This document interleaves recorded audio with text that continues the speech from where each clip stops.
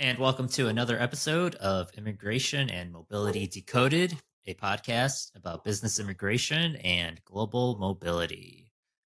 We have a great episode ahead. Finn, how are you doing on this Monday morning?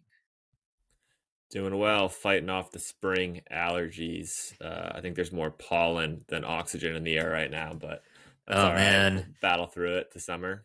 Yeah. Yes, I feel like this is week two of your allergy battle. That's how it goes. How is it in Chicago? Do you guys got a lot of pollen there, or because there's no um, trees, just high rises, you can get away with it? Depending on where you live, there's actually a pretty good amount of trees. I don't have allergies, so I guess I'll have to ask the wife on her allergies are doing because I'm not quite sure. You have a superior immune system, I guess, huh? Yeah, there we go. There we go. How was your Mother's Day weekend? We are recording this May 15th, so the weekend following or the day after Mother's Day. Mother's Day was great. A lot of time in the garden, a lot of time cooking breakfast and dinner for mom and the family. So it was great. How about yours? Same, same. Celebrated with both sides of the family. A lot of good food was eaten. Steakhouse. There's a local restaurant, fried chicken place in Chicago that we visited Ooh, yesterday. So can't go wrong with both of those. nice. But yeah, shout out to all the mothers out there, and appreciate everything you do. So Finn, hopping into immigration, this the conversation we have coming up is with Sophy King. She is the president of global immigration here at Envoy Global. She is based in the UK. We spoke to her a couple days ago just to learn more about global immigration, the mobility industry as a whole. Anything noteworthy that stood out to you in that conversation? Yeah, I mean, the conversation's great. Similar to all of our guests, Sophie just has a really interesting background. She didn't follow sort of the traditional track of somebody in the immigration and mobility world. She's not a lawyer. Hmm. She's been an entrepreneur and run her own immigration service companies in the past, and she came aboard at Envoy a few years ago and has really overseen quite the expansion of Envoy's global services and has her finger on the pulse of really everything that's going on in the global immigration space. So we get the chance to talk with her about kind of what the future of global mobility and immigration looks like, which I found really interesting, and I hope the audience will too. Definitely agree. So that conversation will be coming up soon. But if before we get there, just a brief reminder that if you're watching on YouTube, definitely like this video and subscribe to the Envoy Global YouTube channel so you can watch prior podcast episodes as well as future content coming out. If you are listening on Apple, Spotify, or wherever you get your podcasts, definitely would appreciate a follow. So Finn, just quickly hopping into some immigration news updates. The June visa bulletin recently came out. What happened with the June visa bulletin? Yeah, it came out late last week, and essentially what happened is not a whole lot, but that isn't great news for most folks who are stuck in the green card backlog because most of the categories that have the biggest backlog have retrogressed so much in the last 6 months Mm, that obviously everyone's hoping for forward movement, at least a little bit, each time a new visa bulletin comes out. But this month for the major employment based categories was pretty stagnant, so that is unfortunate for a lot of folks, but we hope that the State Department and USCIS and the government starts to work through that backlog a little bit more this year. definitely.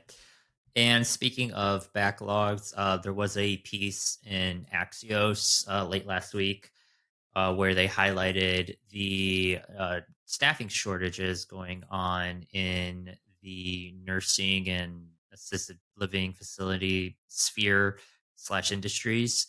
As I'm sure a lot of us know, a lot of registered nurses in the U.S. are of immigrant heritage. In fact, I think it's 1 in 6 registered nurses are immigrant. And a lot of these practices, facilities, companies are finding themselves in a tight spot, according to Axios, in that they've hired a workforce, but they're unable to come to the US because of the backlog in the visa interview process. Approximately 370,000 applicants have a scheduled interview pending. So that piece is on Axios. Definitely recommend checking that out. And Finn, elsewhere, I think a lot of us, probably in the last 2 weeks or so, saw this across, all the major news outlets and publications.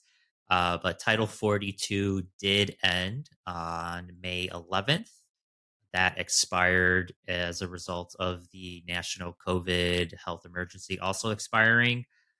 Um, we won't get too much into Title 42, but have you come across any resources that you might recommend for listeners to check out if they want to learn more about, what it means moving forward? Yeah, I always recommend the National Immigration Forum's research. I mean, like you said, Title 42 really has been dominating not just the immigration news landscape for the past couple of weeks, but the mainstream news landscape for the past couple of weeks as well. But one factor of that, one result of that might be that Congress seems to be looking at immigration a little bit more seriously again. Our friend Arturo over at the National Immigration Forum, who we had on the podcast a few weeks ago, he put out the National Immigration Forum's legislative bulletin today, sort of recapping all of the existing bills in Congress that relate to immigration. So there's a bit more chatter around immigration reform right now. And obviously, Congress plays a huge role in creating and making and reforming immigration policy. I know, Eric, you've been following one particular bill that you wanted to talk about. Yeah. So, to your point about Congress, maybe looking to move forward on some immigration legislation. Also, late last week, the House of Representatives passed an immigration bill focused on the border. The vote was 219 to 213. And in that bill, it was mainly focused on border security, that, according to the New York Times, would crack down on unlawful immigration. Additionally, the Times says the bill would codify a number of policies that the Trump administration had enacted during the time in office.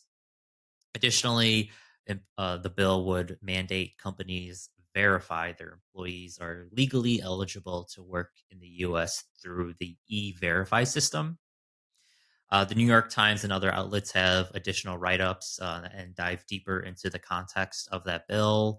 But most observers say that the bill does not have a chance to advance in the Senate. And if it did, I believe President Biden has already said he would veto that bill.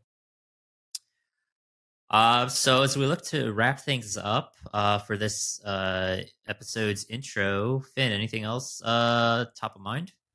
Yeah, final thing I'll add. Envoy is conducting a pulse survey this month of global mobility specialists, immigration managers, anyone in the global mobility world who's currently working at a company and a company that has employees in Canada or requires business travel to Canada. And essentially, just a short 2-minute survey where Envoy is asking folks, how they feel about current trends in Canadian immigration policy. And the plan is to release those results at the end of the month. So we'll add that survey link in the description. And if you qualify, please share your feedback and your input.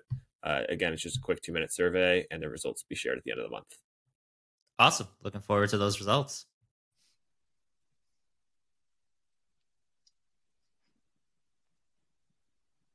And now I'd like to welcome Sophy King, President of Global Immigration at Envoy Global, to the show.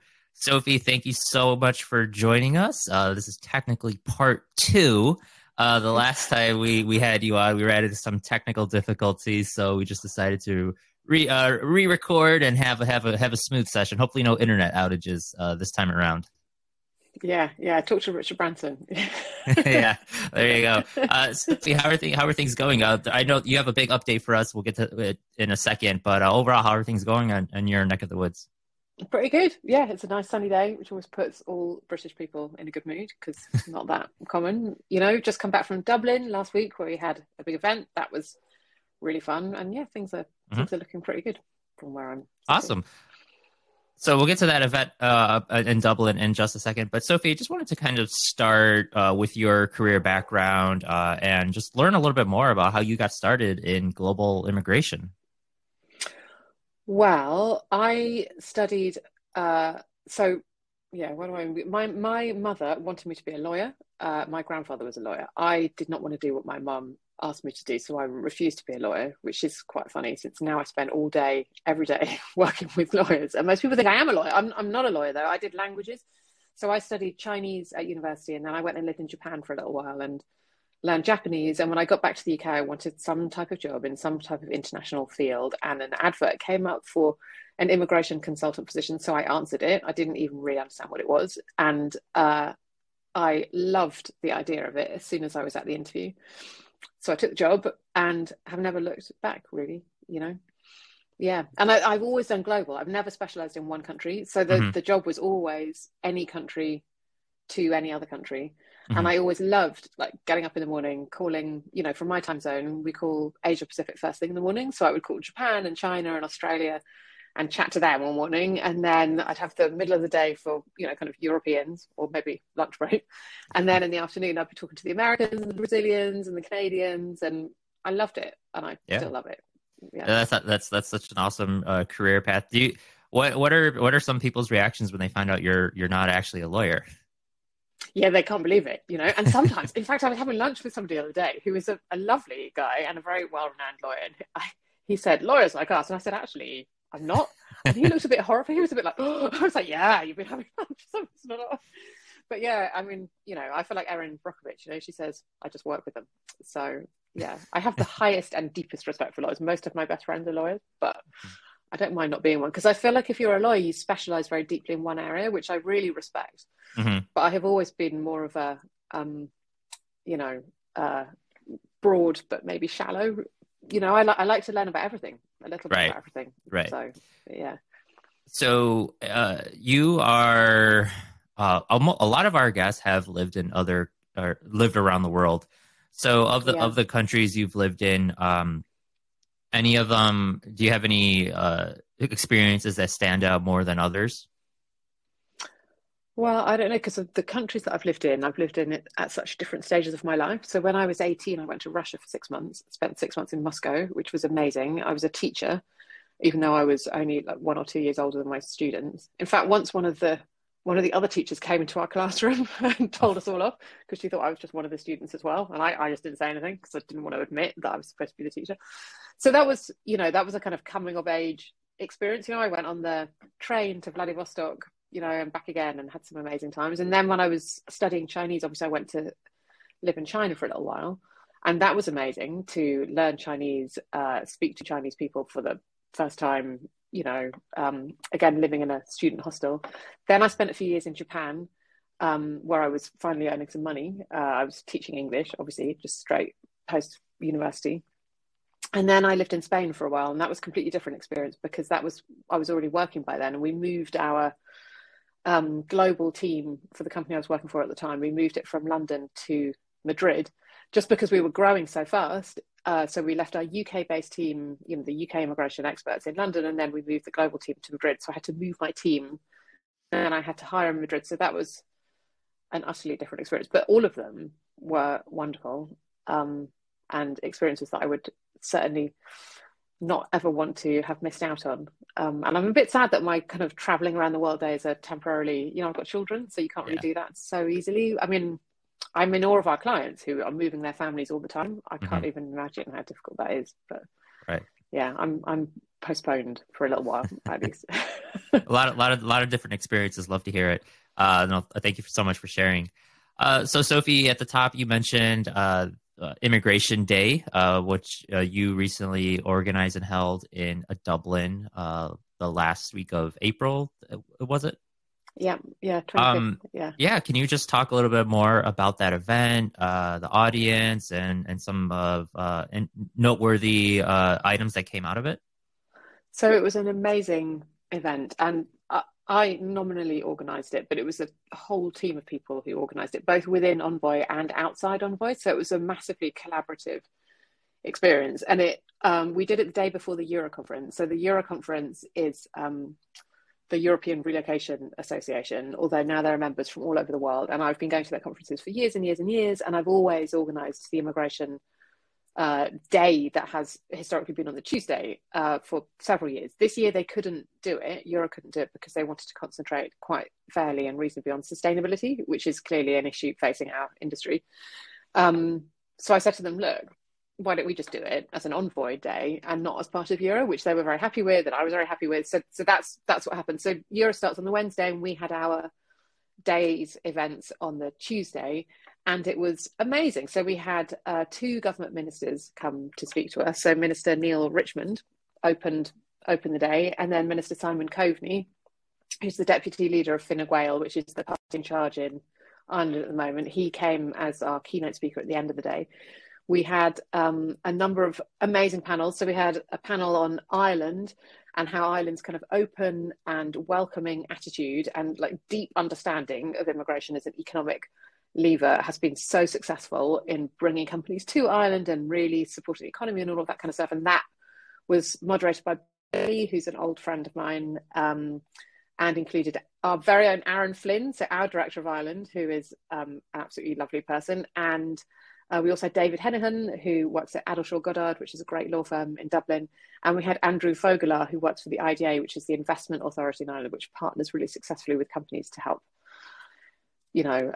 develop in Ireland. And then we had a international panel moderated by Priyam from India. And we had Ken from Canada, Joanna from Sweden, Kunle from Nigeria, and Faisal from Saudi. So they were talking about kind of, how things ebb and flow a little bit. So Sweden historically has been seen as being quite open, now is very much like closing its door. They have quite a right-wing party in charge. It's a little bit more immigration. It's a bit of a hot potato, Nigeria, like what happens there, like oil and gas, post-oil and gas. And then Saudi is super interesting because obviously they have a big drive to encourage foreign direct investment. So Saudi's granting government contracts only to companies that have their regional HQs in Saudi. So they're trying to encourage people to move from Dubai to Saudi, that type of stuff going on there. So that was and on that panel we had Emma Richmond as well, talking about Ireland, because we really wanted to represent Ireland throughout the whole day, since that's where we were. And then in the afternoon, we had this kind of collaborative workshop. So we got into groups, and Maria from Greece and Georgie from Barcelona, who were 2 amazing immigration experts and obviously good friends, they organized this kind of event where in the tables, people were inventing their own immigration program. Like if you were an advisor to a government, what would you suggest they do to bring in key talent and skilled workers? So we had people coming up with all sorts of crazy ideas, and then we were allowed to vote for the country's program that we thought was the best, and there were prizes, and then we had a drinks party. So yeah, it was an amazing day and we loved it. Yeah. Drinks never hurt, especially at a party. No. One more question, and then I'll turn it over to Finn. I guess, Sophie, some of those ideas that you guys voted on, any that stood out the most that you'd like to share? So there was a lot about, there was the things that you would expect, right? Spousal work permission being important, short processing times, being document intensive, that type of stuff, benefits like permanent residency, access to citizenship. And then we had some slightly more crazy and out there ideas like no tax, the skilled talent who comes to our country won't have to pay any tax at all for a long time. Or on our table, there was this idea, if the government or if the company invests, I can't even remember what we said, we were getting a little bit overexcited. If the company invests, $10 million or currency or whatever into this scheme of ours, then they would be assigned or given access to a pool of skilled labour that we would source from skilled refugees who are available and able and would like to contribute their skills and their talents and their energy to the workforce. I think many of these things are not really workable in practice. And there was a lot of kind of laughter in this session, because we were thinking about kind of, I guess, ideals and, what could you do if you could do anything? But then you get a little bit drawn back to earth and you think, well, if we wouldn't have any tax at all, maybe our country would be on a short road to bankruptcy, So, yeah. But, and one of the rules actually in this session was that the incentives and the ideas we should be discussing should have precedent somewhere else. So obviously this $10 million refugee doesn't really have precedent, although the work that Talent Beyond Boundaries does is akin to that sort of thing. You know, they have a book of, I mean, the work that Marina Brizard does with that organization is absolutely amazing. So she has a book of like skilled and talented refugees, and she works with governments to try and open up legal routes into the labour market for these people.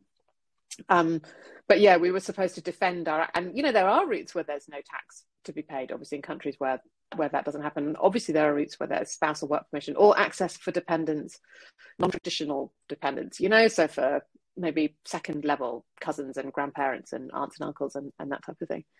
So, and it was quite inspirational how much knowledge everybody in the room has, you know, when they come together, because people would say, I didn't this really exist, and someone else would say, no, I've seen that in Saudi, or I've seen that program in Dominican Republic or whatever. So that's always fun as well. Yeah. Well, Sophie, with this collaboration of ideas and folks fresh on your mind, I wanted to ask you kind of the 10,000 foot view of global mobility in 2023. I mean, believe it or not, we're almost halfway through the year, right? It's May right now. We're almost to June, at the halfway point of 2023. Yeah. I know. And there are several countries this year that have opened up new immigration pathways to attract skilled talent. From your perspective, what countries are you keeping an eye on where you think those countries will continue to open up new pathways to try to attract employers and attract foreign talent? And what countries do you think employers are looking at in the next 6 months to maybe shift their talent to? So I don't know. I mean, the usual suspects jump out, right? So Canada, Ireland. I mean, I've obviously just been in Ireland and we've literally just been talking about all of this. So maybe that's why it's kind of top of mind for me. But countries, so one of the comments one of our ministers made last week, he said, we consider it a privilege when companies want to come here. We are privileged and grateful to companies that want to set up their headquarters here. And he said, and I think some other countries maybe see it as more of a burden to have to deal with the kind of administration. So really, I think sometimes it's a question of the new versus the old. You know, some of our, and I don't want to name like in a negative way, but some of our older countries with kind of older and bigger economies maybe aren't quite as appreciative of foreign investment and immigration talent as newer countries. So I think that's what we should be looking at is you know, places like Ireland, Canada, Saudi, like these places that we've talked about, which are thinking actually we need, have understood we need that workforce and we need that talent. The EU is interesting because the EU very clearly needs talent. The EU population is aging dramatically, obviously, and clearly needs immigration to come in and stimulate the economy and look after. And I think that's very widely acknowledged within the EU, but because of the nature of the EU, it's difficult to, you know, the new revised blue card scheme is a very clear attempt, as was the old blue card scheme, right? It's a very clear attempt to try and draw in that type of talent, but it always runs into a few hurdles because it has to be, you know, one size fits so many, and that's quite tricky. Speaking of the EU, a hot topic in 2022, and I'm sure it will be going forward in the coming years, is remote work visas. And most recently, Spain introduced one. I know Italy's considering one. Germany has one. There's several countries in the Middle East and the Caribbean that have them. How do you view the role of remote work visas and digital nomadism as a broader trend in the corporate immigration space going forward? So this is really interesting because there are multiple different types of remote work / digital nomad visas, right? So there's the Caribbean ones, which were an early response to COVID, meaning that nobody could come as tourists to their countries. So they thought, well, what on earth can we do? Everybody's working from home with their laptop. Why don't they work here? It's obviously nicer than that, you know, cold little spare room in London or wherever. And that was one response to that very specific scenario, which I think was reasonably successful and has stuck. Then you have these digital nomad so-called visas in places like Spain, Greece, Estonia's got quite a good one. Germany has a sort of freelancer visa, which they had anyway, but which people have been sort of rebranding as a digital nomad visa. It's a bit more complicated. And I think the issue or the wrinkles that will have to be ironed out are because the term digital nomad is this makes me sound like an old woman, but I am one. So I'm just going to say anyway, the term digital nomad is made up. It doesn't really mean anything. So it's not really a thing. There's not an actual, it's not a thing. So you can't say, oh yeah, digital nomads can apply for this visa, because people haven't agreed. And each country is defining the concept of digital nomad for themselves. So, typically speaking, we're talking about somebody who's on a contract somewhere else, who's not working directly with clients in that country, who is paid enough to support themselves, and who is essentially kind of floating on the surface of the society. They're not kind of integrating themselves into the labor market. But some of these schemes allow I think the Spanish scheme does allow some work with clients in Spain. So it becomes like a little bit more of a grey area. And I think the success or otherwise of them depends on probably two or three things. So one, how much they fill a gap. So the UAE version of the digital nomad visa is excellent and very successful and very popular, partly because really a good mechanism. Well, I didn't think there was a very good mechanism in the UAE for temporary and non-local employees. So if you wanted to send someone on like a 6-month or a 9-month assignment, it was quite tricky to do that in a compliant way. And the digital nomad visa has made that possible in the UAE. So it fills a gap, and that's a good thing. And so where that happens, then I think they will be successful. But then the other side of it is how well such schemes are set up with regard to tax and social security and employment and all of that type of stuff as well, because all of that is huge and you can't really disentangle it. So the Spanish one, I think, there's a lot of consideration being given to those aspects. Maybe some of the other programs, not so much. Actually, we were laughing about it last week because Maria and Geordie, who I mentioned from Greece and Spain, Maria was saying, well, Greece had its first. And Geordie was saying, well, the Spanish one's better. And we thought about it more. So, so there's a little bit swings and roundabouts, right? I think it's really interesting, though. We'll see where we get to with it. And I think if I can carry on like banging on about it, I think the other thing that's really interesting about it is the definition of what work is, because for a long time, immigration policies have been designed around this concept of work. And work, when people think about work, it's like, what is it? So my work, such as it is, basically involves talking to people and writing some emails, And so if I go to another country, I carry on talking to people and writing emails. I don't pick up spanners and start fixing machines or going into hospitals and performing tests on people. The work that I do and that you do, that most of us do, is pretty difficult to define. The difference between that and a business visa is quite difficult to find. So I think it will therefore, and more that is the case. And it seems to me, and I think seems to many of us, right, that if you're going to have work that is a bit more like business, but which clearly is still work, you're going to have slightly more flexible and slightly more agile immigration systems which can accommodate and allow for that type of work becoming compliant. Because you should not go and work on a business visa, but if your work is a thing that you can do easily in a 2 or 3 or 4 or couple of weeks trip to somewhere, then really you should be applying for a thing which can then be issued to you under those circumstances. I don't know if this makes sense, but hopefully you get what I'm saying. Total sense, and it's honestly a perfect segue into the question I wanted to ask you next, because you already alluded to it, but there are traditional visas like in the US, we have the H-1B, right? And that's a visa for a specific class of worker, right, to do a specific sort of high skilled task.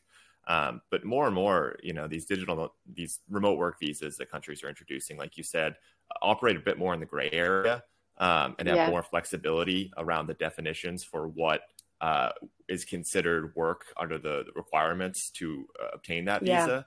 And then somewhere in the middle, you have like the UK high potential individual visa, right? That is for a specific group of, highly educated foreign professionals, right?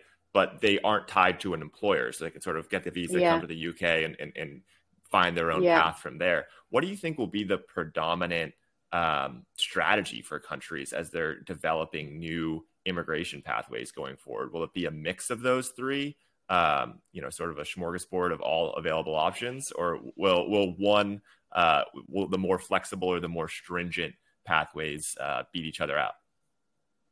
I don't know. I can't see a very clear way to get past having to tie work permits to specific types of work.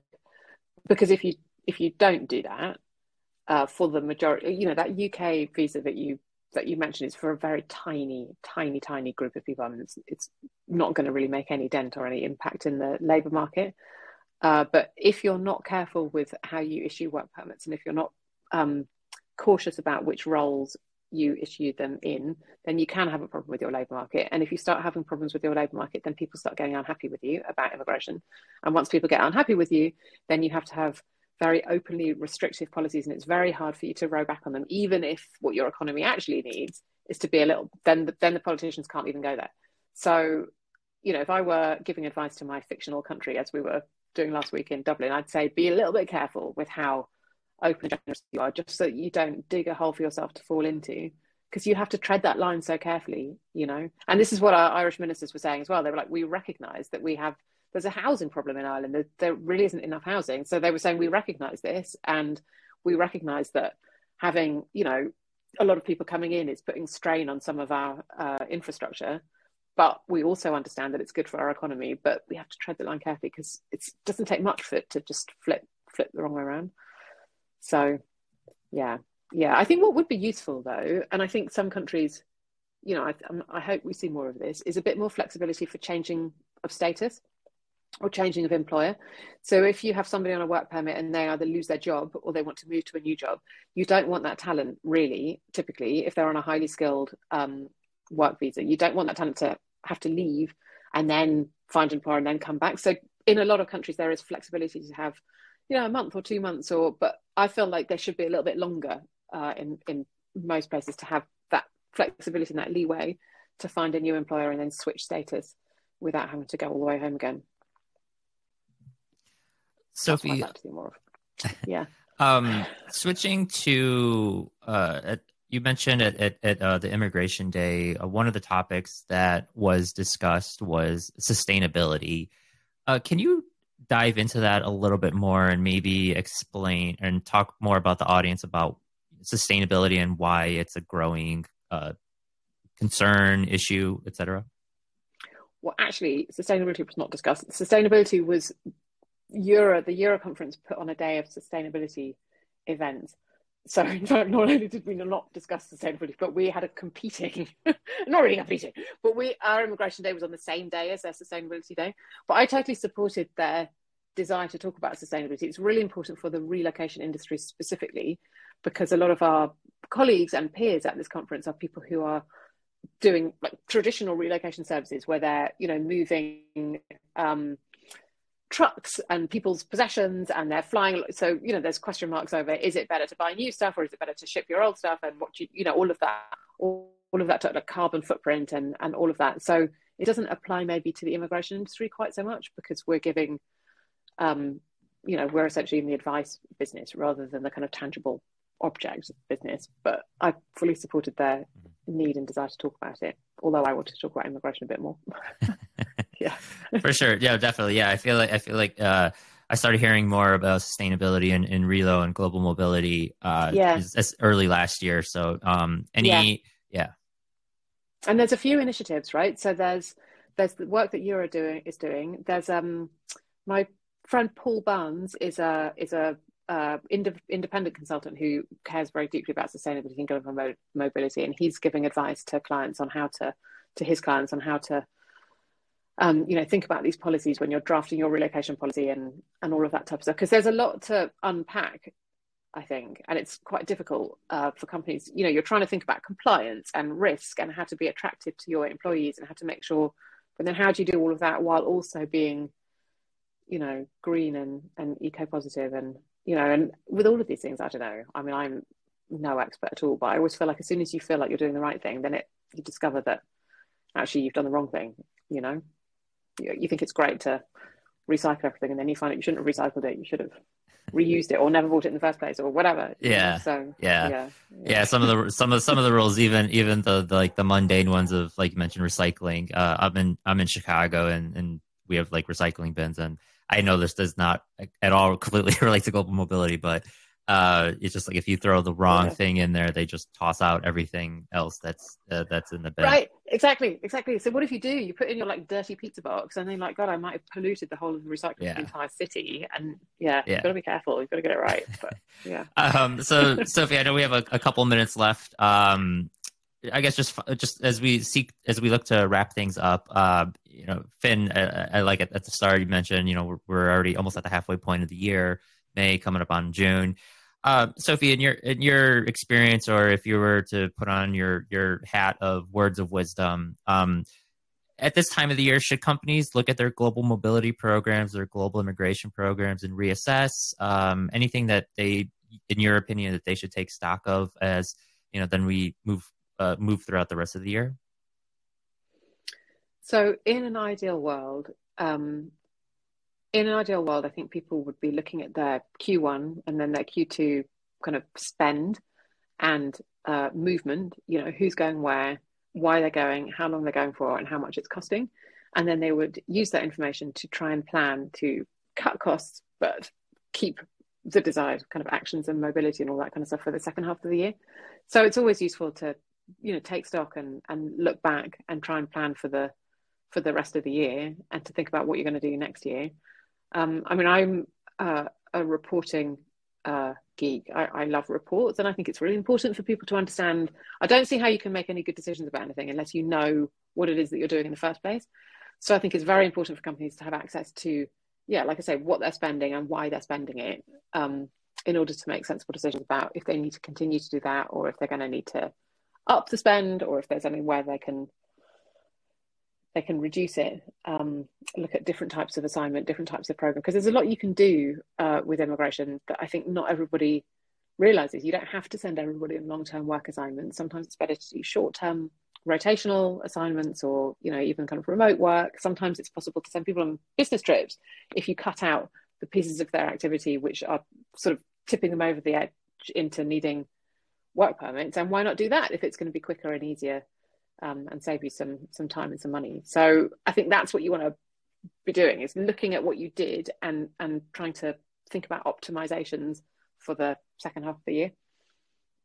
Yeah, For sure. Well, Sophie, it's been a pleasure having you on. Before we wrap things up, I know you just had Immigration Day 2023. Any other events coming up that you'd like our audience to know about? Well, I know that we have people going to CERC in September in Canada. I think that. I'm pretty sure that Regina, my colleague in Singapore, might be at the ERC in Singapore, although I haven't actually spoken to her about it yet, but I think she might be there. We'll be around the place. We always love to see everybody and meet everyone. I might go to the IBA in Paris in October. Not sure yet, but yeah. And then we're already thinking about Immigration Day 2024 as well. You stole my question. Yeah. I was going to ask if that's on the if that's been thought of. We have to, because everyone was like, oh, we had such a great time. So I'm going to send a survey out to all, because, people say to you, oh, it's amazing. And I always think, oh, great. But then you think, well, maybe they're just saying that to me. So we're going to send out an anonymous survey to all the attendees and just check if everybody did actually like it and what they want to talk about next year. But next year is in Portugal. So I'm thinking, this is like a sneak preview, and don't hold me to it, but I'm thinking maybe we could have a tech theme, because Portugal's big into digital nomad and tech investment, and they have a really excellent kind of investment arm of the government as well, which helps companies come and set up. They have special, slightly relaxed criteria for tech visas and that type of stuff. So I'm thinking to have a tech theme of the day, thinking about maybe look at the role of AI in immigration as well. Maybe this time next year we might understand a little bit more about what we're talking about there, so. Well, Sophie, Eric and I would like to formally offer ourselves as the official podcast for Immigration Day 2024. Immigration and Mobility Decoded would love to be there. Yes. Not because we'd like to go to Portugal or anything. Yeah, that would be amazing. That would be amazing. Well, Sophie, keep us in the loop and posted on Immigration Day 2024 and any other events. Final question: where can listeners find you and potentially ask you questions or just chat? Oh, well, they can email me, obviously, sophie.king@envoyglobal.com, or I'm on LinkedIn. I spend too much time messing around on LinkedIn. So I'm on there.